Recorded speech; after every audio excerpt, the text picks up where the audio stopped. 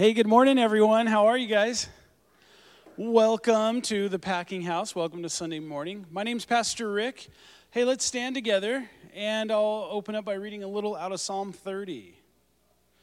I will extol you, O Lord, for you have lifted me up and have not let my foes rejoice over me. O Lord, my God, I cried out to you, and you healed me. O Lord, you brought my soul up from the grave. You have kept me alive, that I should not go down to the pit. Sing praise to the Lord, you saints of his, and give thanks at the remembrance of his holy name. For his anger is but for a moment, his favor is for life. Weeping may endure for a night, but joy comes in the morning. Let's pray.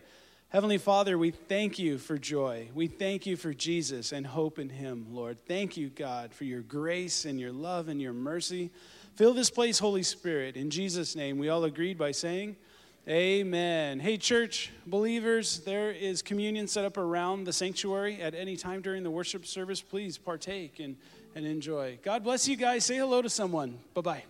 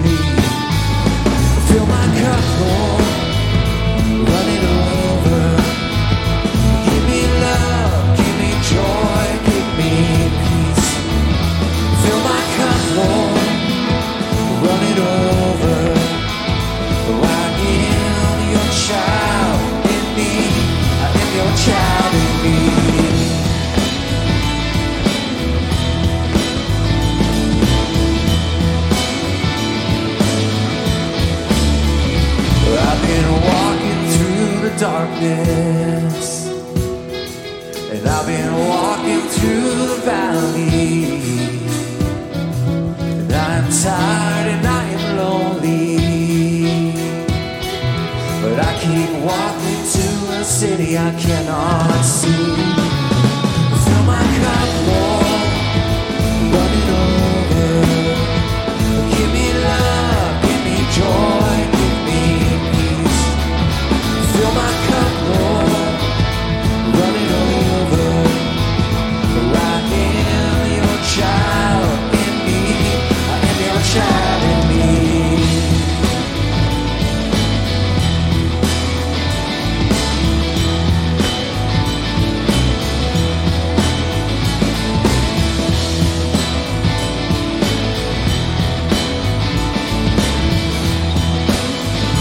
Sing it out, fill my cup, Lord, run it over.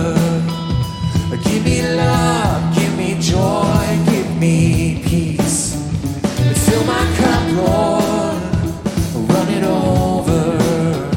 Oh, I am your child in me. Fill my cup, Lord, run it over. Give me love, give me joy, give me peace. Fill my cup, Lord,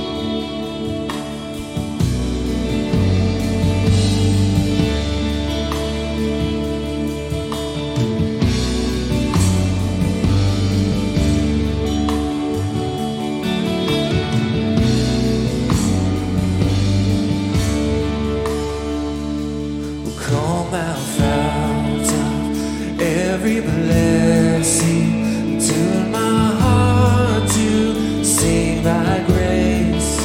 The streams of mercy are never ceasing, call for songs of loudest praise.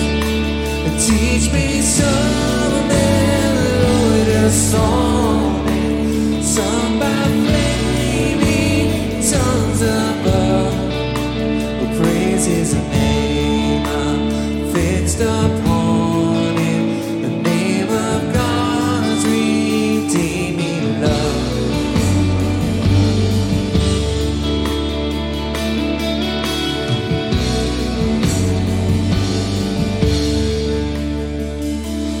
Hitherto thy love has blessed me, and thou hast brought me to this place, and I know thy hand has led me safely home by thy good grace.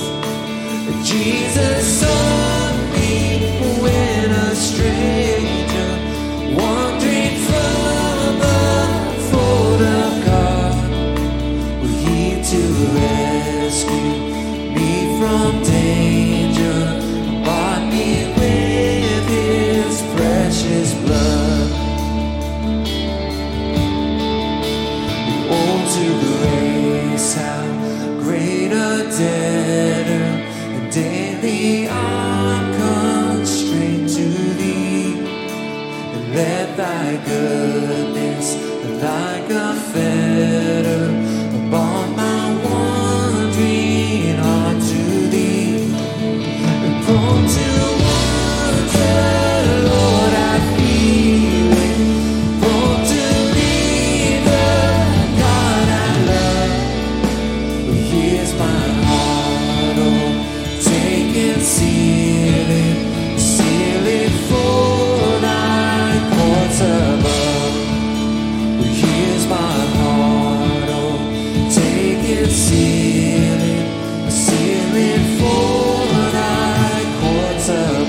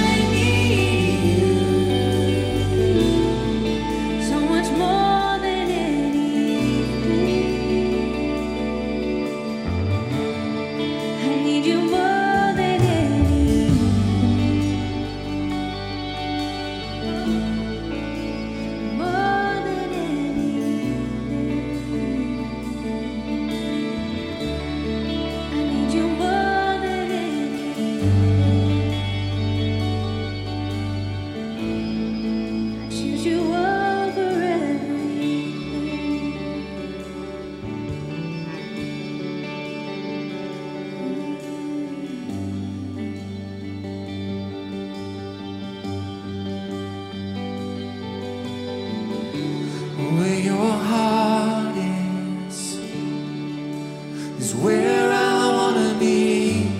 Where your heart is where I wanna be.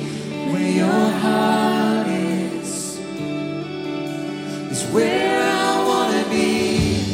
Where your heart is where I wanna be. Yes. Father, those words that we just sang, where your heart is where we want to be, is our prayer this morning. Lord, lead us through this fog of distractions, God, as we come in this morning from this week, from the craziness of this world, Father. Lead us to your heart this morning, God. Help us to set aside this time to hear your word, to be drawn near to you, Father. Help us to continue now in an attitude of worship as Nancy and Terry bring their music, Lord, and as we continue to prepare our hearts to hear your word this morning, God. We all agreed by saying, amen. Amen. Let's welcome our friends, Terry and Nancy Clark. Amen. Wow. Great job, guys. Beautiful. Let's take a moment out together and just remember to acknowledge the guest of honor, to acknowledge him and then give him thanks from our hearts. We're so thankful for all that you have done. We're so thankful for all you want to do. We're so thankful for all that you have done. So thankful for you. Sing it with me. We're so thankful for all that you have done.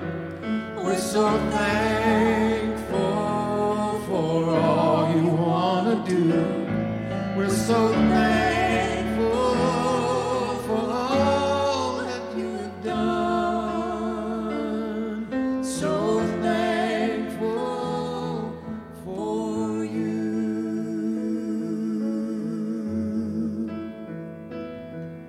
As we gather together, give us love for one another. We just honor you in all that we do, as we seek for your wisdom to build on firm foundation. Let your spirit come and make us one. We're so thankful for all that you have done. We're so thankful for all you want to do. We're so thankful for all that you have done. So thankful for you.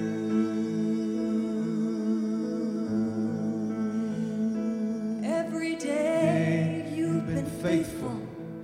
Every morning we're so grateful just to be your friend and serve you again. Fill our hearts with your purpose. Show the plans that you've made for us, Lord, in every way. This Is your day. We're so thankful for all that you have done. We're so thankful for all you want to do. We're so thankful for all that you have done. So thankful for you.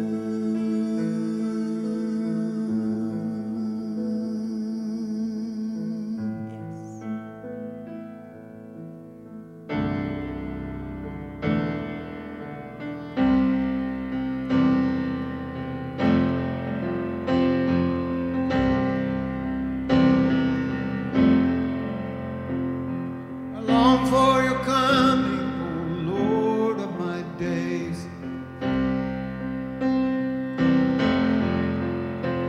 I long for your coming, O Lord of my heart.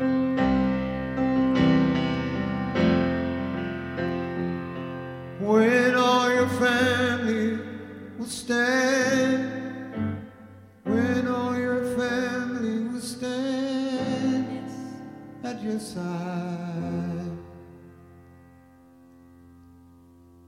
and give you honor and praise to the King with the nail-pierced hands. Oh, I long for your coming, oh Lord of my heart, when we'll see you face to face, changing us into your likeness, your heart, as you rule the world. No, in the power of your beauty and grace. Oh, the power of your beauty and grace. Let the trumpet of God and the voice of the archangel fill every listening ear, gathering all the redeemed to your side in the twinkling when you shall appear.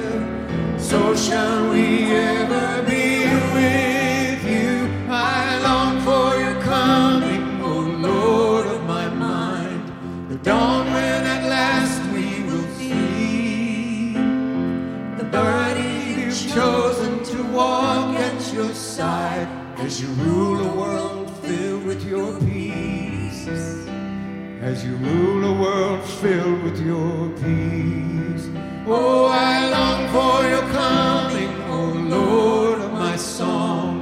But now those remaining still live where darkness is light and the rightness is wrong. So fill us with your life to give. Lord, fill us with your life to give.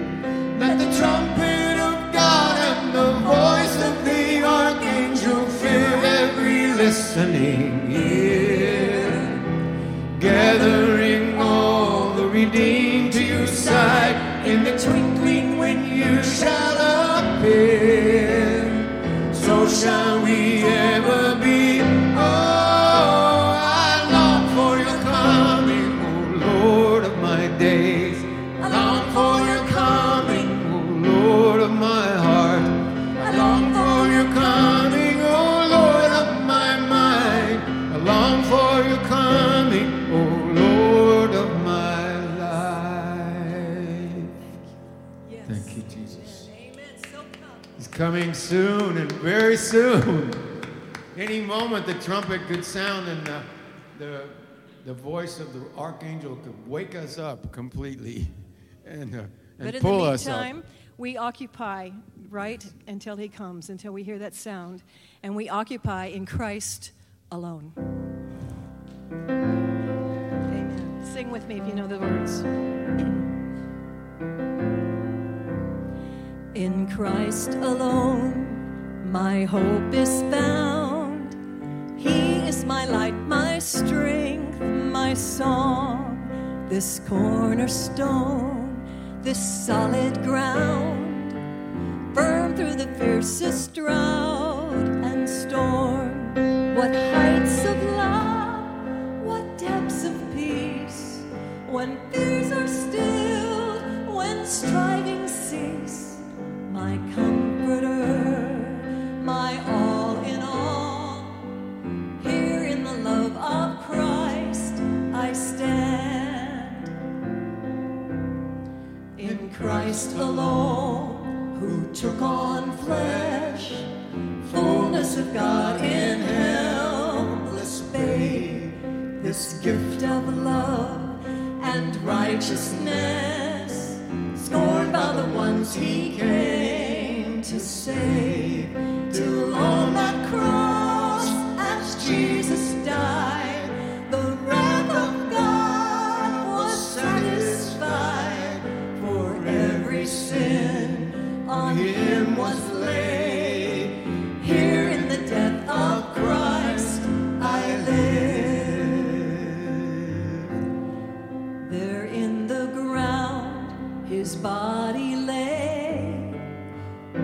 of the world by darkness slain. Then bursting forth in glorious day, up from the grave he rose again. And as he stands in victory, since Christ has lost its grip on me, for I am his and he is mine, bought with the precious blood of Christ. No.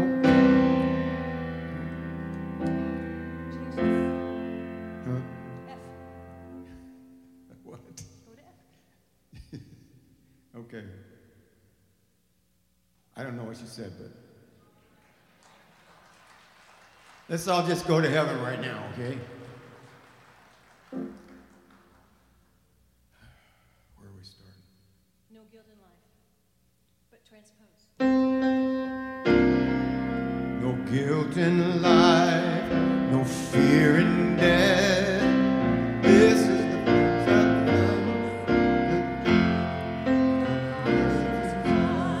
Till final breath, Jesus commands my destiny.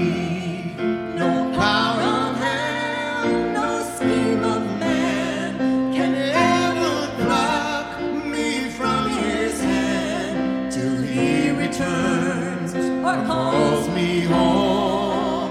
Here in the power of Christ I stand. No power of hell, no scheme of man can ever pluck me from his hand till he returns or calls me home. Here in the power of Christ I'll stand.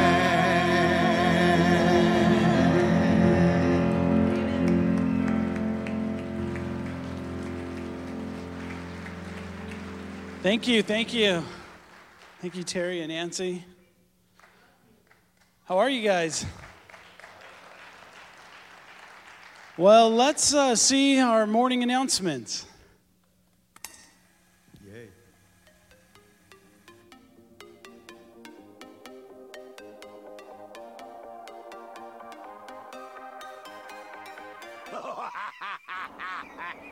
Hey, bring it in, bring it in, bring it in. Round it up. Hey, I said bring it in. Oh my goodness, guys, let's go. It's time to go. Your period is done. What is this? These kids, all they do is play, play, play, and never work. Focus on school. Guys, we need help. If you like kids and want to work with them, come to the PCA office for support staff and substitute teaching. Oh my goodness, guys, if you weren't playing around, this wouldn't have happened. Get up. Give me your hand. Give me your hand. Go to the office. Let's go. Let's go. My goodness. Why is there a truck in the lobby? Why is there a motor in the bathroom? Is the motor in the bathroom for this truck? No. But anyways, why are you in the truck? Valid point. But did you know that this packing house truck used to transfer the oranges from the orange grove? Oh, that makes sense. That's why this place is called Packing House. Ah, Stay tuned next week for part 2. that was my line. My bad, bro. My bad. All right. Well, junior high and high school students, you can head to the lobby to meet your teachers. They will be in the lobby after service. Any leftover kids? Well, we only have about 15 acres of grass to mow. While they're doing that, let me point out, church, that there is offering boxes around the sanctuary and in the lobby. Or if you're watching online, you can use the online giving option. Would Patrick Villa, would you come on up and close us to pray? God bless you guys.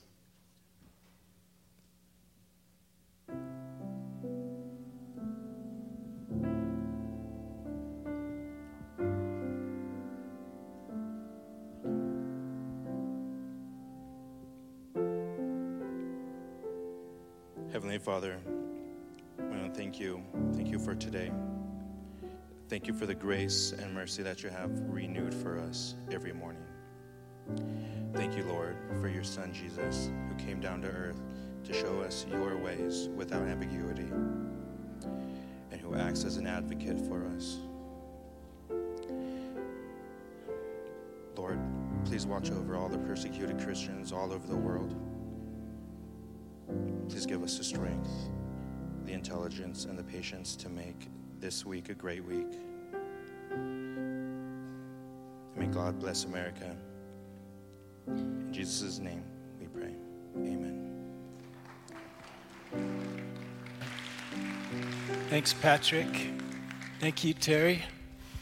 Good morning, church. If you would be so kind as to stand, we're going to read a couple verses out of our text, and then we'll look at it together.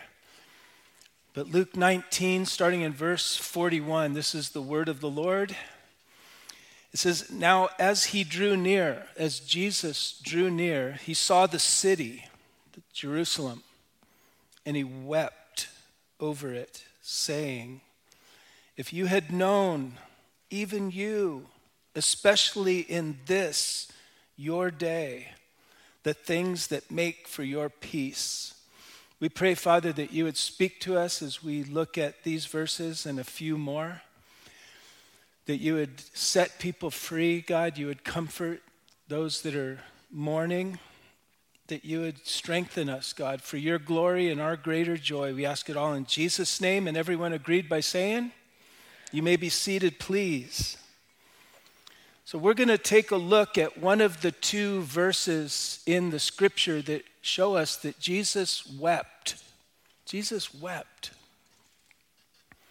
And we're going to see why he wept here in Luke chapter 19. It was a different reason for the other places that we see in scripture that he wept.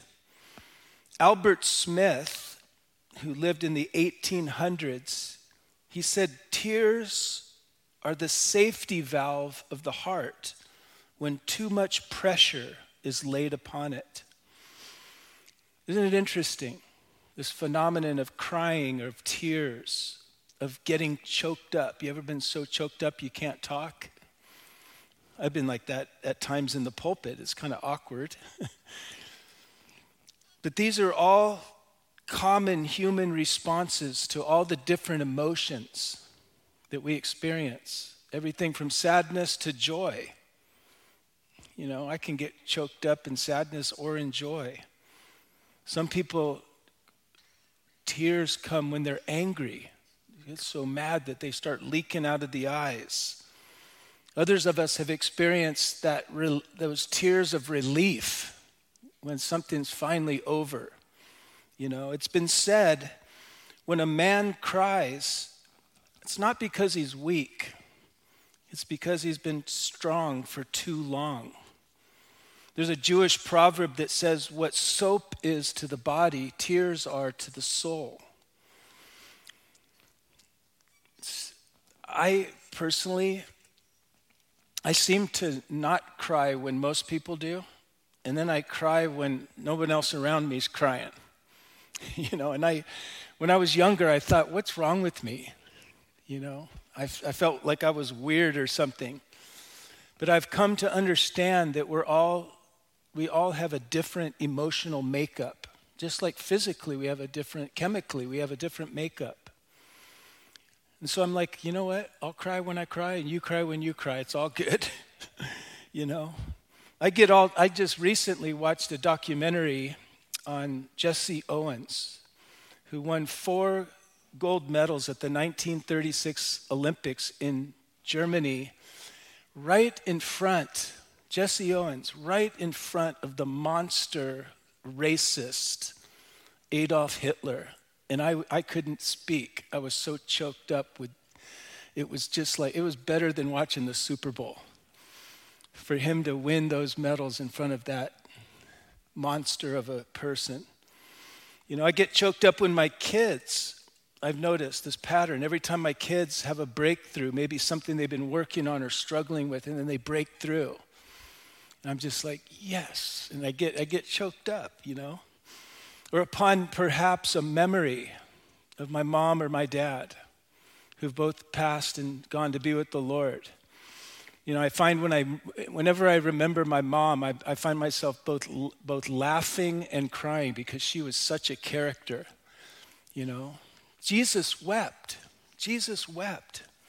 Some people cry in physical pain. I don't. I can't remember ever crying in pain, and I've been in pain. You know, I've been in surfing accidents and car accidents, and there's never tears or crying. Some people do. I just moan and complain a lot when I'm in pain. You know, my wife was like, why don't you go downstairs and deal with it, you know? Many people cry in emotional pain, you know, some for joy, others when they're, like I said, when they're relieved, when the pressure's finally off, when finals are over. I used to break out. My skin would break out, and then I'd get sick after finals. Like, it was like clockwork, you know. Acts of kindness, they get me choked up. You know, there's a judge from Rhode Island, Providence, Rhode Island. I don't know if you've ever seen that, Judge Caprio. I'm addicted to watching that guy. You know, people come in and they got traffic violations, and he's so kind. He's so kind to these people. He treats everybody with such dignity, and it's amazing how he upholds the law and shows mercy. A merciful judge chokes me up. I don't know why, but I watched that, and sometimes I got tears just dripping off my face. There's another guy on YouTube. I don't know if you've seen this guy. He fakes like he's homeless, and he stands out on the street and he asks people, "Can you spare $1?" And most people are like, "Nah, you know, whatever." And it's mostly people that are struggling themselves financially that give him something, and then what he does is he hands it back. He says, "I'm making a video. I don't need your money, but I give 100 times back whatever anyone gives to me." And so some people get $100. One dude gave him $10, and he gave him $1,000 in $1 bills. This big stack, and I'm just sitting there all choked up. I don't know why. When there's generosity that's immediately rewarded, I guess it does something in me. You know, some people cry when they feel hopeless. Others when they feel empathy for another person, some out of a sense of gratitude. I've felt that one many times. I've found in my own life, I don't know how yours is, how you react, but when there's a sudden tragedy, and I've had a few of those, like stuff that you just out of the blue. My sister was in a car accident when she was 14, and she's been a paraplegic for the last 50-something years. You know, she's one of my heroes, what she's gone on to do with half of her faculties, but there were no tears. I find myself with the adrenaline goes, and I just get into this mode where I just want to figure out what else does the person need or the situation need to help. And then it's later, I find that later, there's this emoting, there's this emotion that comes out. You know, I went through a hard season in my late 20s. I didn't cry, didn't shed a tear, didn't get choked up, didn't feel anything. It was a season of depression. And I didn't have a tear for 7 years. And it scared me. And I can remember the moment when the tears began to well up. And for me, it's a positive thing. For me, like soap is to the body, tears are to my soul. And it felt so good to have a tear come back, to feel again. I was in Ocean Beach, and there was a young mother pushing her little baby in a little carriage, and I was just losing it, you know. You might think me weird. I don't know why. It was so beautiful. I could see beauty again, and I was like, I'm alive. Thank you, God. After 7 years, you know. Some people in depression, they can't stop crying. That doesn't happen to me. That may be what happens with you. And I can't judge you, you know, because I'm not the standard of all human experience. You know, and a lot of people, they kind of think they are. You know, we're all different. We have a different emotional makeup. We're fearfully and wonderfully and differently made. And we're to celebrate that diversity, you know. We're put together different. We've all been through different stuff. And so certain experiences will trigger in us different emotions. You know, the Bible records instances of many of the giants of the faith who wept. Isn't this interesting? Abraham wept at the graveside of his beloved wife Sarah. He wept. Esau wept when he didn't get the blessing of his father, but his brother Jacob stole it. Hannah wept when she couldn't conceive a child. David wept with his best friend Jonathan when they were parting company and they knew they wouldn't see each other again. There was a prostitute who wept with brokenness and gratitude at the feet of Jesus, and she washed his feet with her tears. Peter wept after he had failed the Lord, denying he even knew Christ. He was so disappointed in himself. Mary Magdalene wept outside of Jesus' tomb before she saw him raised from the dead. John wept in Revelation 5:4. When he looked, he had a vision of heaven, and there was nobody that was worthy to open the scroll, and John lost it. He wept and wept. And then Jesus walked in, and there was one who was worthy. Jesus was worthy. Verse 41 in our text here in Luke chapter 19, as Jesus drew near to Jerusalem, we left off a few weeks ago as he was coming over the crest of the Mount of Olives, remember? He had sent his disciples to get a donkey. He's fulfilling prophecy. And as he drew near, and there the city of Jerusalem came into view, when he saw the city, when Jesus looked down and he saw the city, he lost it. He just lost it. In this word wept, it means the kind of convulsive weeping that goes from the very depths of his soul. This wasn't just a little tear falling. He was sobbing over the city. Okay? Now, in a few days from now, he's going to be crucified. Is that why he's weeping here? Is he crying? Is he weeping for himself? We're going to see in our text this morning, no, that is not why he's weeping here.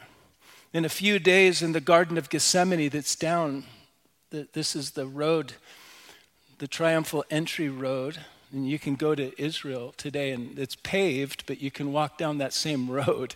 There's a lot more buildings, but at the bottom of the hill there's a valley. It's called the Kidron Valley. And there's a little brook that runs through the Kidron Valley, but the Garden of Gethsemane is a garden of olive trees. And Jesus will go into that garden, not here, but in a few days. And there he will weep. And there he will experience an emotional agony that was so intense as he was facing the horrors of the cross. And that's where he surrendered to the mission, where he's going to take your place on the cross and pay the price that all of our sin deserves, to take it away forever, and it's gone. He did it, okay? But that's not why he's weeping here.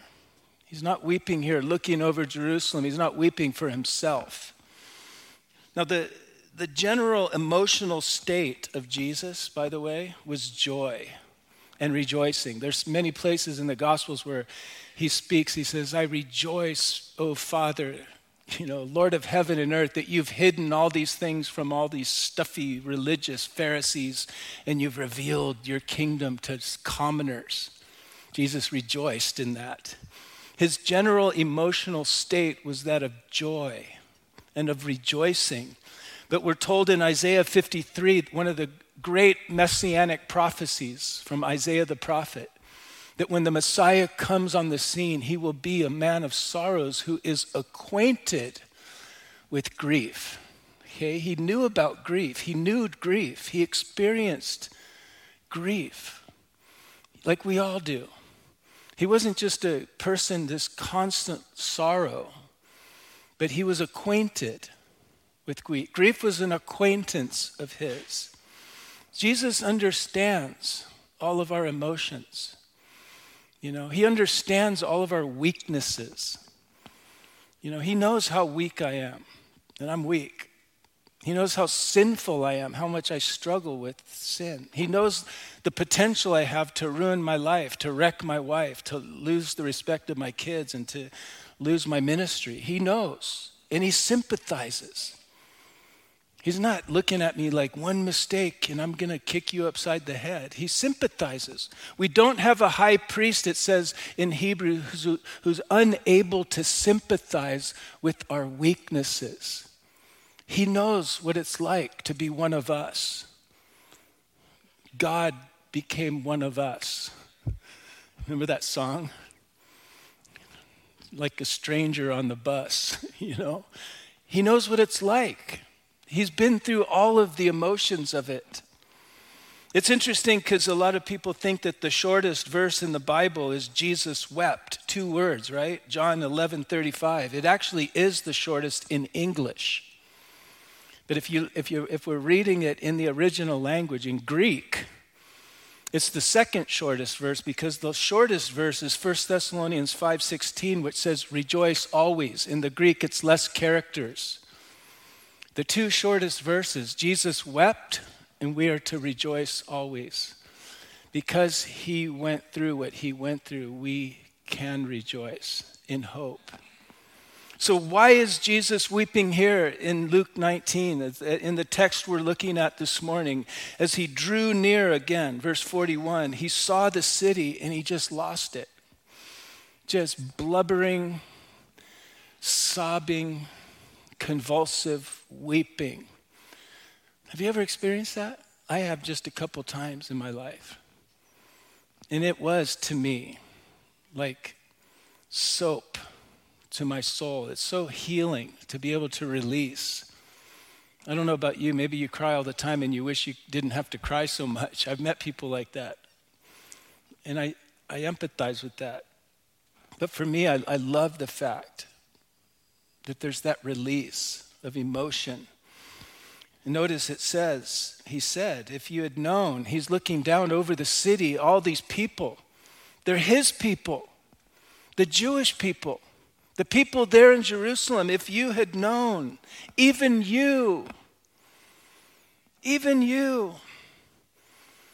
especially in this day, notice those words because we'll get to that later. Especially in this day, this your day. This day is about you. What I'm going to go through, it's about you. It's not about me. The things that make for your peace, if only you had known. Even you, this day, the things that make for your peace. But now they're hidden from your eyes. You can't see it. You can't see it. For the days will come when your enemies will build an embankment around you and surround you and close you in on every side and level you and your children within you to the ground, and they will not leave in you, looking at Jerusalem, one stone upon another, because you did not know the time of your visitation. He's not weeping for himself. He's weeping for the city. He's weeping for the people in the city. He loves Jerusalem. Jesus loves the Jewish people, his people, is like he loves us. God so loves the world. We're included in all this. He weeps for their blindness is what's happening. Their blindness to what he's about, what he's doing, what he's going to accomplish here on the cross a few days henceforth. He knows their misguided expectation of what he's about to do. And he knows that it's going to send them into a disillusionment and even worse. And so he weeps because he knows that they are expecting him as the Messiah to go down into summons a violent overthrow, a political overthrow of the Roman oppression that all the Jews hated. He knows that when his people, the people he's looking down upon, the bustling city of Jerusalem, he knows that when they realize that he's not going to come down now and kill Romans and lead a political revolution, he knows that they're going to be so disappointed in him that they're going to turn on him. And they're going to begin actually calling for his death. The people that are praising him and laying out the royal carpet, putting the palm branches and their clothes down. Jesus knows in a few days, I'm going to so disappoint you that your praise is going to stop and you're going to be shouting with everybody else, crucify him, crucify him. And yet Jesus is not weeping because of that, because of what that means to him. He's weeping for the implications of what's going to happen to them. This is why he's weeping. He knows. He knows that by their insistence on resistance and their push for violence against Rome with this political overthrow, Jesus knows that not many years, you poke the bear long enough, the bear's going to take your head off. Rome had a doctrine called Pax Romana, the peace of Rome. And it meant everything's fine unless you make any problems for us, and then we'll take your head off and we'll destroy you. That was the peace of Rome. That's the peace that the world knows. Be at peace with us or we'll shoot our nukes at you. Okay? God's doing something else. God's doing something else. He's bringing about a real peace. Okay? He knows that by their insistence to the resistance, they're pushing for a violent overthrow. He knows that not many years henceforth, that Rome is going to come in, finally fed up, and he's going to smash Jerusalem. We're looking back in history, we know that a little bit over 1 million Jews were slaughtered in 70 AD, that Jesus is looking at. He knows this is coming, and this is why he's weeping. And almost the rest of the people, not all the people, but most of the rest of the people will be scattered out of Jerusalem. There's always been a continuous presence of some Jewish people there, but most of them were scattered that weren't killed in this attack that Jesus sees that is coming 37 years after this day that he's coming down the hill. Knowing all this, he pauses. He pauses as he's coming over the crest of the Mount of Olives, as he sees Jerusalem, and he just loses it. Just emoting the sorrow, the sadness. He's convulsively weeping, not for himself, but for their loss and for their coming pain. Now, many of them recognize that he's the Messiah. Okay, they looked at him and go, "You're the Messiah." But as we've talked about, their idea of what Messiah was about was off. Okay? You might go, yes, Jesus is the Messiah. But in their mind, what that meant, he's going to come in and he's going to start slaughtering the Romans. Because the Messiah's whole interest is our immediate and local relief from our political frustrations. And that's not why he's there.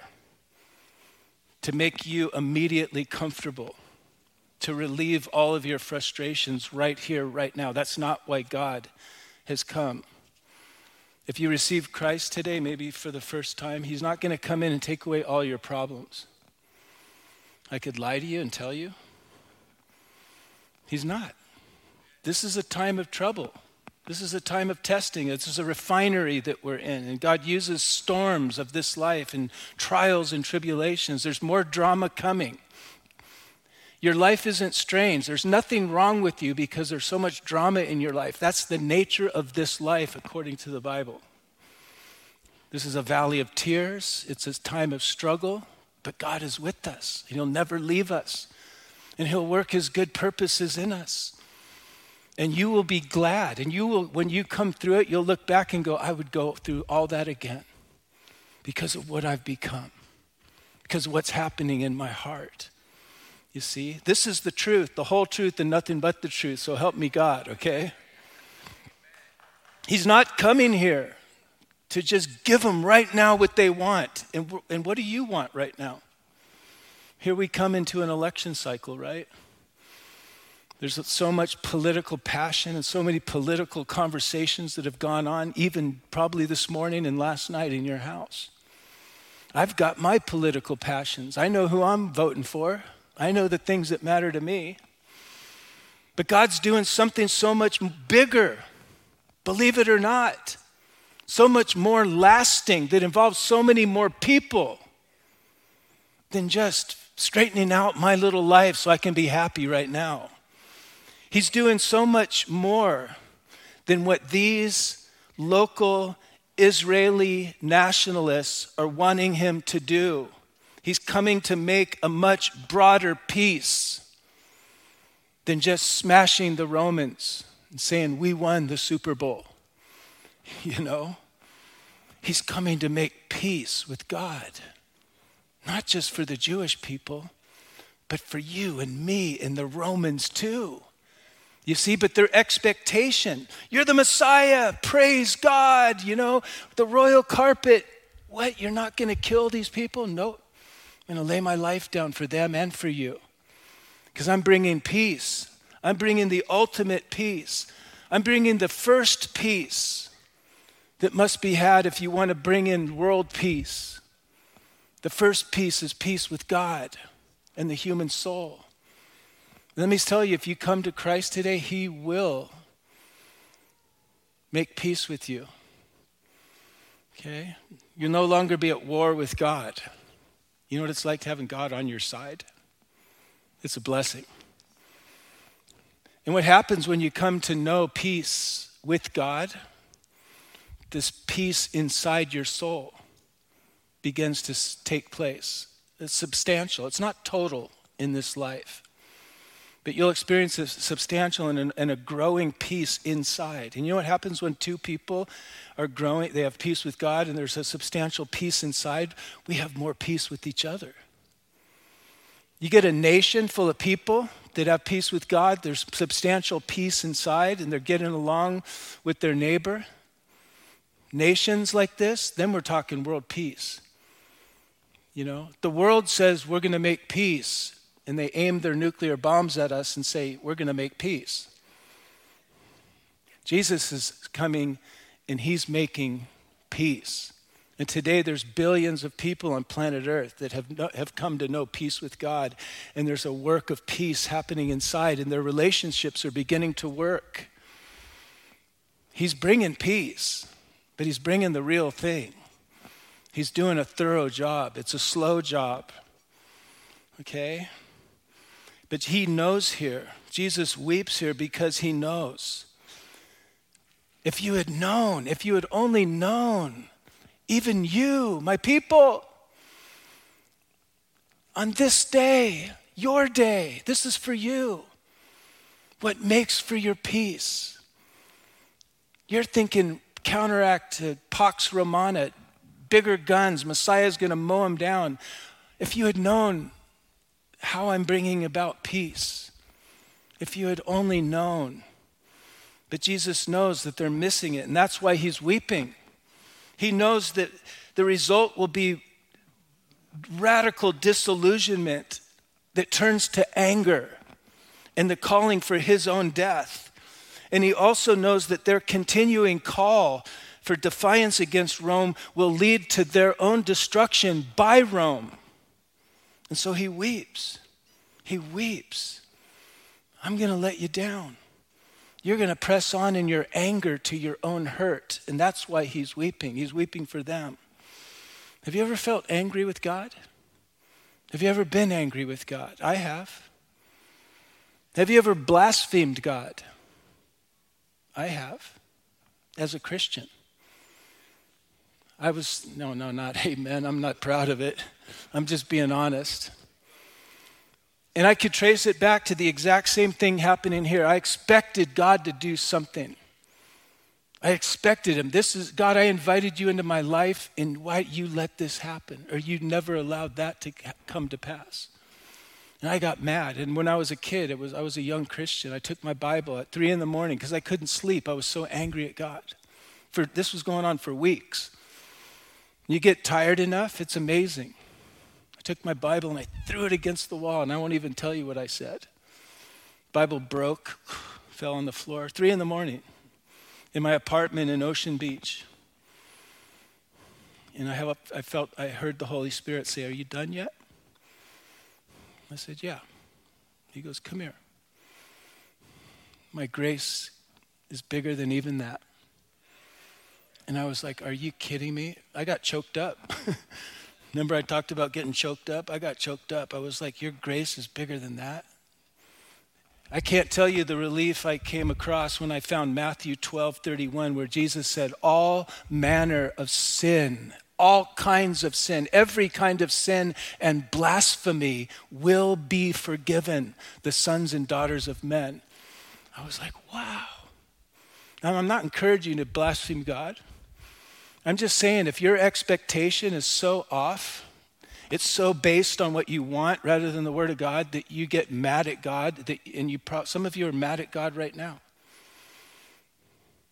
Some of you have blasphemed God, cursed and said whatever you said. And God says, all manner of sin and blasphemy, come here. I can handle you. My love is way, way, way, way bigger than all of your garbage. My love is way, way, way, way beyond the mess that you are. I don't know about you, but my growth in the Lord over the last 43 years, it's been a very, very messy process. I'm just one of those guys. Some of you, you're very compliant, you're very disciplined, and I had a roommate like that. God bless him. He was top of his class at Harvard Med School. He's a doctor. He's got 8 kids, and he's just the nicest guy. I'm this wild guy. I'm like God's had to break me, and I've been mad at him and resisting, and he won't let me go. He promised from the start, I'll never, ever, ever leave you, and I'm going to finish the work I started in you. And sometimes it's the people that are, let's go, Lord, God is good. God is good. But Jesus knows that they're going to be disillusioned, angry, and they're going to continue in their defiance. You know what they're going to do? They're going to look for someone else. If you're not going to kill Romans, we're going to find someone else to be our Messiah. And if you study in history, they found different guys, and they led these uprisings, and they all got wiped out. They all got wiped out. They all got wiped out.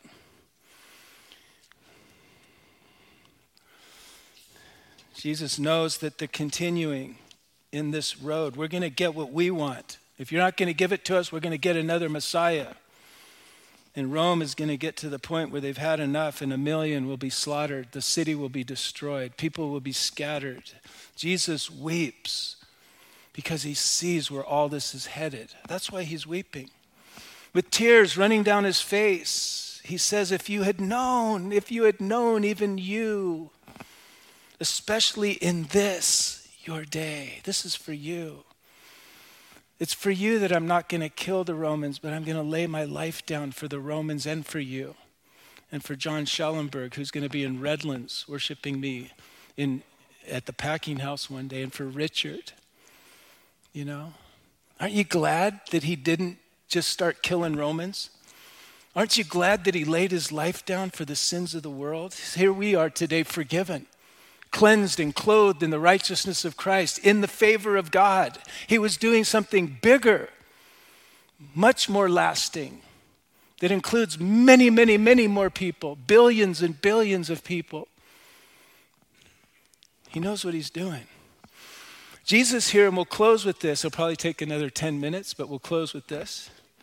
He's alluding here to perhaps the most amazing of all Bible prophecies that has been partially fulfilled, and some of it is yet future. Hundreds of years in advance of this moment when he's coming down the hill here. Hundreds of years in advance, God showed Daniel the prophet the exact day that the Messiah would make himself known in Israel. He showed him the exact day. Okay, we looked at this recently in our study in Daniel chapter 9. The women are still in Daniel on Wednesday mornings. We got Daniel all over the church lately. But we saw there, Daniel had been in Babylonian exile. The southern kingdom of Judah had disobeyed God, and God finally said, I'm going to spank you. Jeremiah said, God's going to spank you in Babylon for 70 years. Well, he's an old man, and he's reading the prophet Jeremiah. And he's looking at his calendar. And Jeremiah said it would be 70 years. And he's looking, and he's on his calendar, and he's like, it's been almost 70 years. Daniel got excited. And he began to pray and say, God, you're going to do something that I don't know how this is going to work, but you're going to take us back to the land that you gave us forever. And we're going to rebuild, and we're going to rebuild the city, and we're going to rebuild the temple. And God began to speak to Daniel there and told him way, way more than he was asking. God told Daniel there while he was in prayer, he said, it's going to be exactly 483 years from when the king of Persia makes a decree that the Jews can go back to their homeland and rebuild their temple. When you hear, Daniel, the king of Persia, and Daniel was a servant to the king of Persia. He was in intelligence. He was in the administration. He was so brilliant. And here he is, an old man, and God tells him when the king of Persia makes a decree that you guys can all go back, and he gives you materials, he gives you an escort, he gives you permits and everything. And this happened in history. This is recorded not just in the Bible, in Nehemiah and Ezra, but in secular, they've dug up stuff in Babylon, these archaeological finds. And from the moment that king declares you can return and rebuild, it's going to be 483 years, and then Messiah is going to be revealed to Israel. If you do the math, and let me tell you, if you want to do all the math, you can do it. But it's according to the Jewish calendar, not the Gregorian calendar that we use. Okay? A little hint. There was a different calendar. But if you use the Jewish calendar, from when the king of Persia made that decree that the Jews could return and rebuild their temple in their land, exactly 483 years to the day, this day. If you had only known in this your day, if you had only known what makes for your peace, okay? It's this exact day. Now, I covered in Daniel 9, I covered these things in more detail. Pastor Ed, if you want to go online, he does everything in more detail than I do. He's an unbelievable teacher. But if you want to do a really deep dive, this book here, The Coming Prince by Sir Robert Anderson, who was a detective in the Scotland Yard of London, a brilliant mind. He did all of the deep research and all the calculations.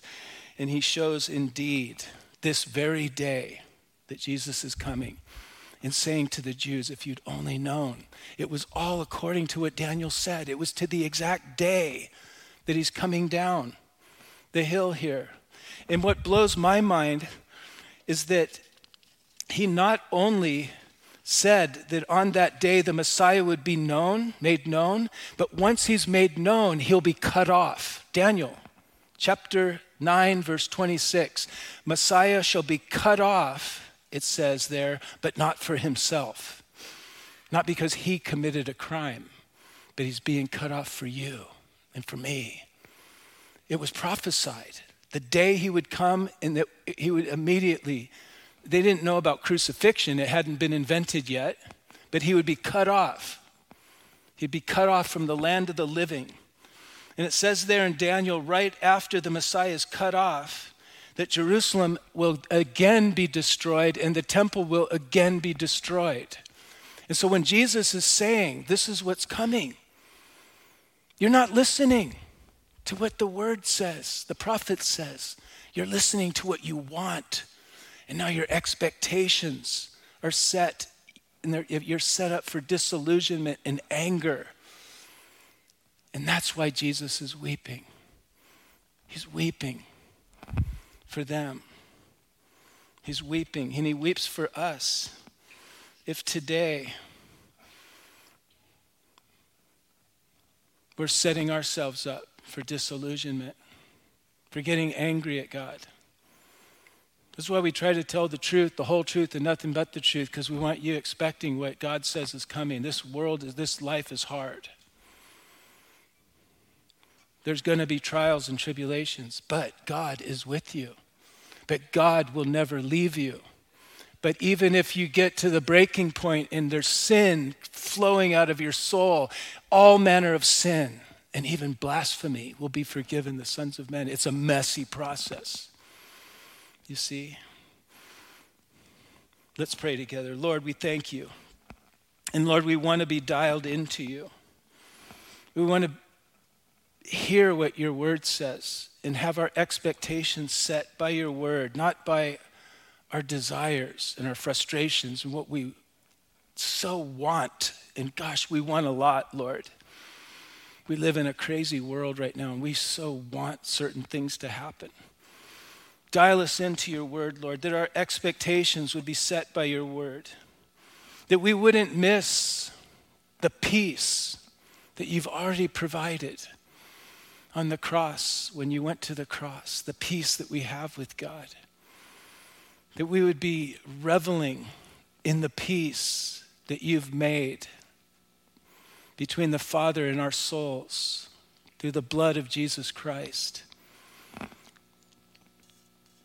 Lord, that we wouldn't break your heart as we set ourselves up for anger, pressing on in a path that's just going to cause more problems. Lord, bring us to that place of inner peace as we have peace with you, that we have peace with one another. We thank you that you are doing the peace, that you're doing the long game and the thorough game and the authentic game. We ask all this in Jesus' precious name. Amen. Amen. Let's stand up together. We'll close in one more song, and then we'll be on our way to lunch. This is our God. This is who He is. He loves us. This is our God. This is what He does. He saves us. Oh, the cross, beneath the grave, let heaven and earth proclaim. This is our God, King Jesus. Sing that together. This is our God. This is our God. This is who He is. He loves us. This is our God. This is what He does. He saves us. He bore the cross, beneath the grave, let heaven and earth proclaim. This is our God, King Jesus.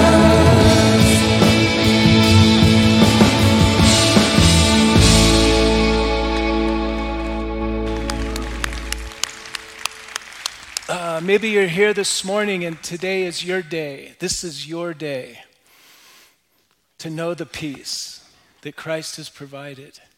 First service, a handful of people came and said, this is my day. If you've never received the Lord and you would like to do that, I'm going to be on the edge of the stage. Please come down. I would love to pray with you. It's that simple. Maybe there's other things going on in your life and your peace is disturbed. We got a group of guys. See the room over here? It's our prayer room. They're waiting to pray for you. Don't leave the packing house without getting the prayer that you might need. Give someone a high five, a fist bump, whatever you do, a little side bump, whatever you do. And we'll see you next week. God bless you.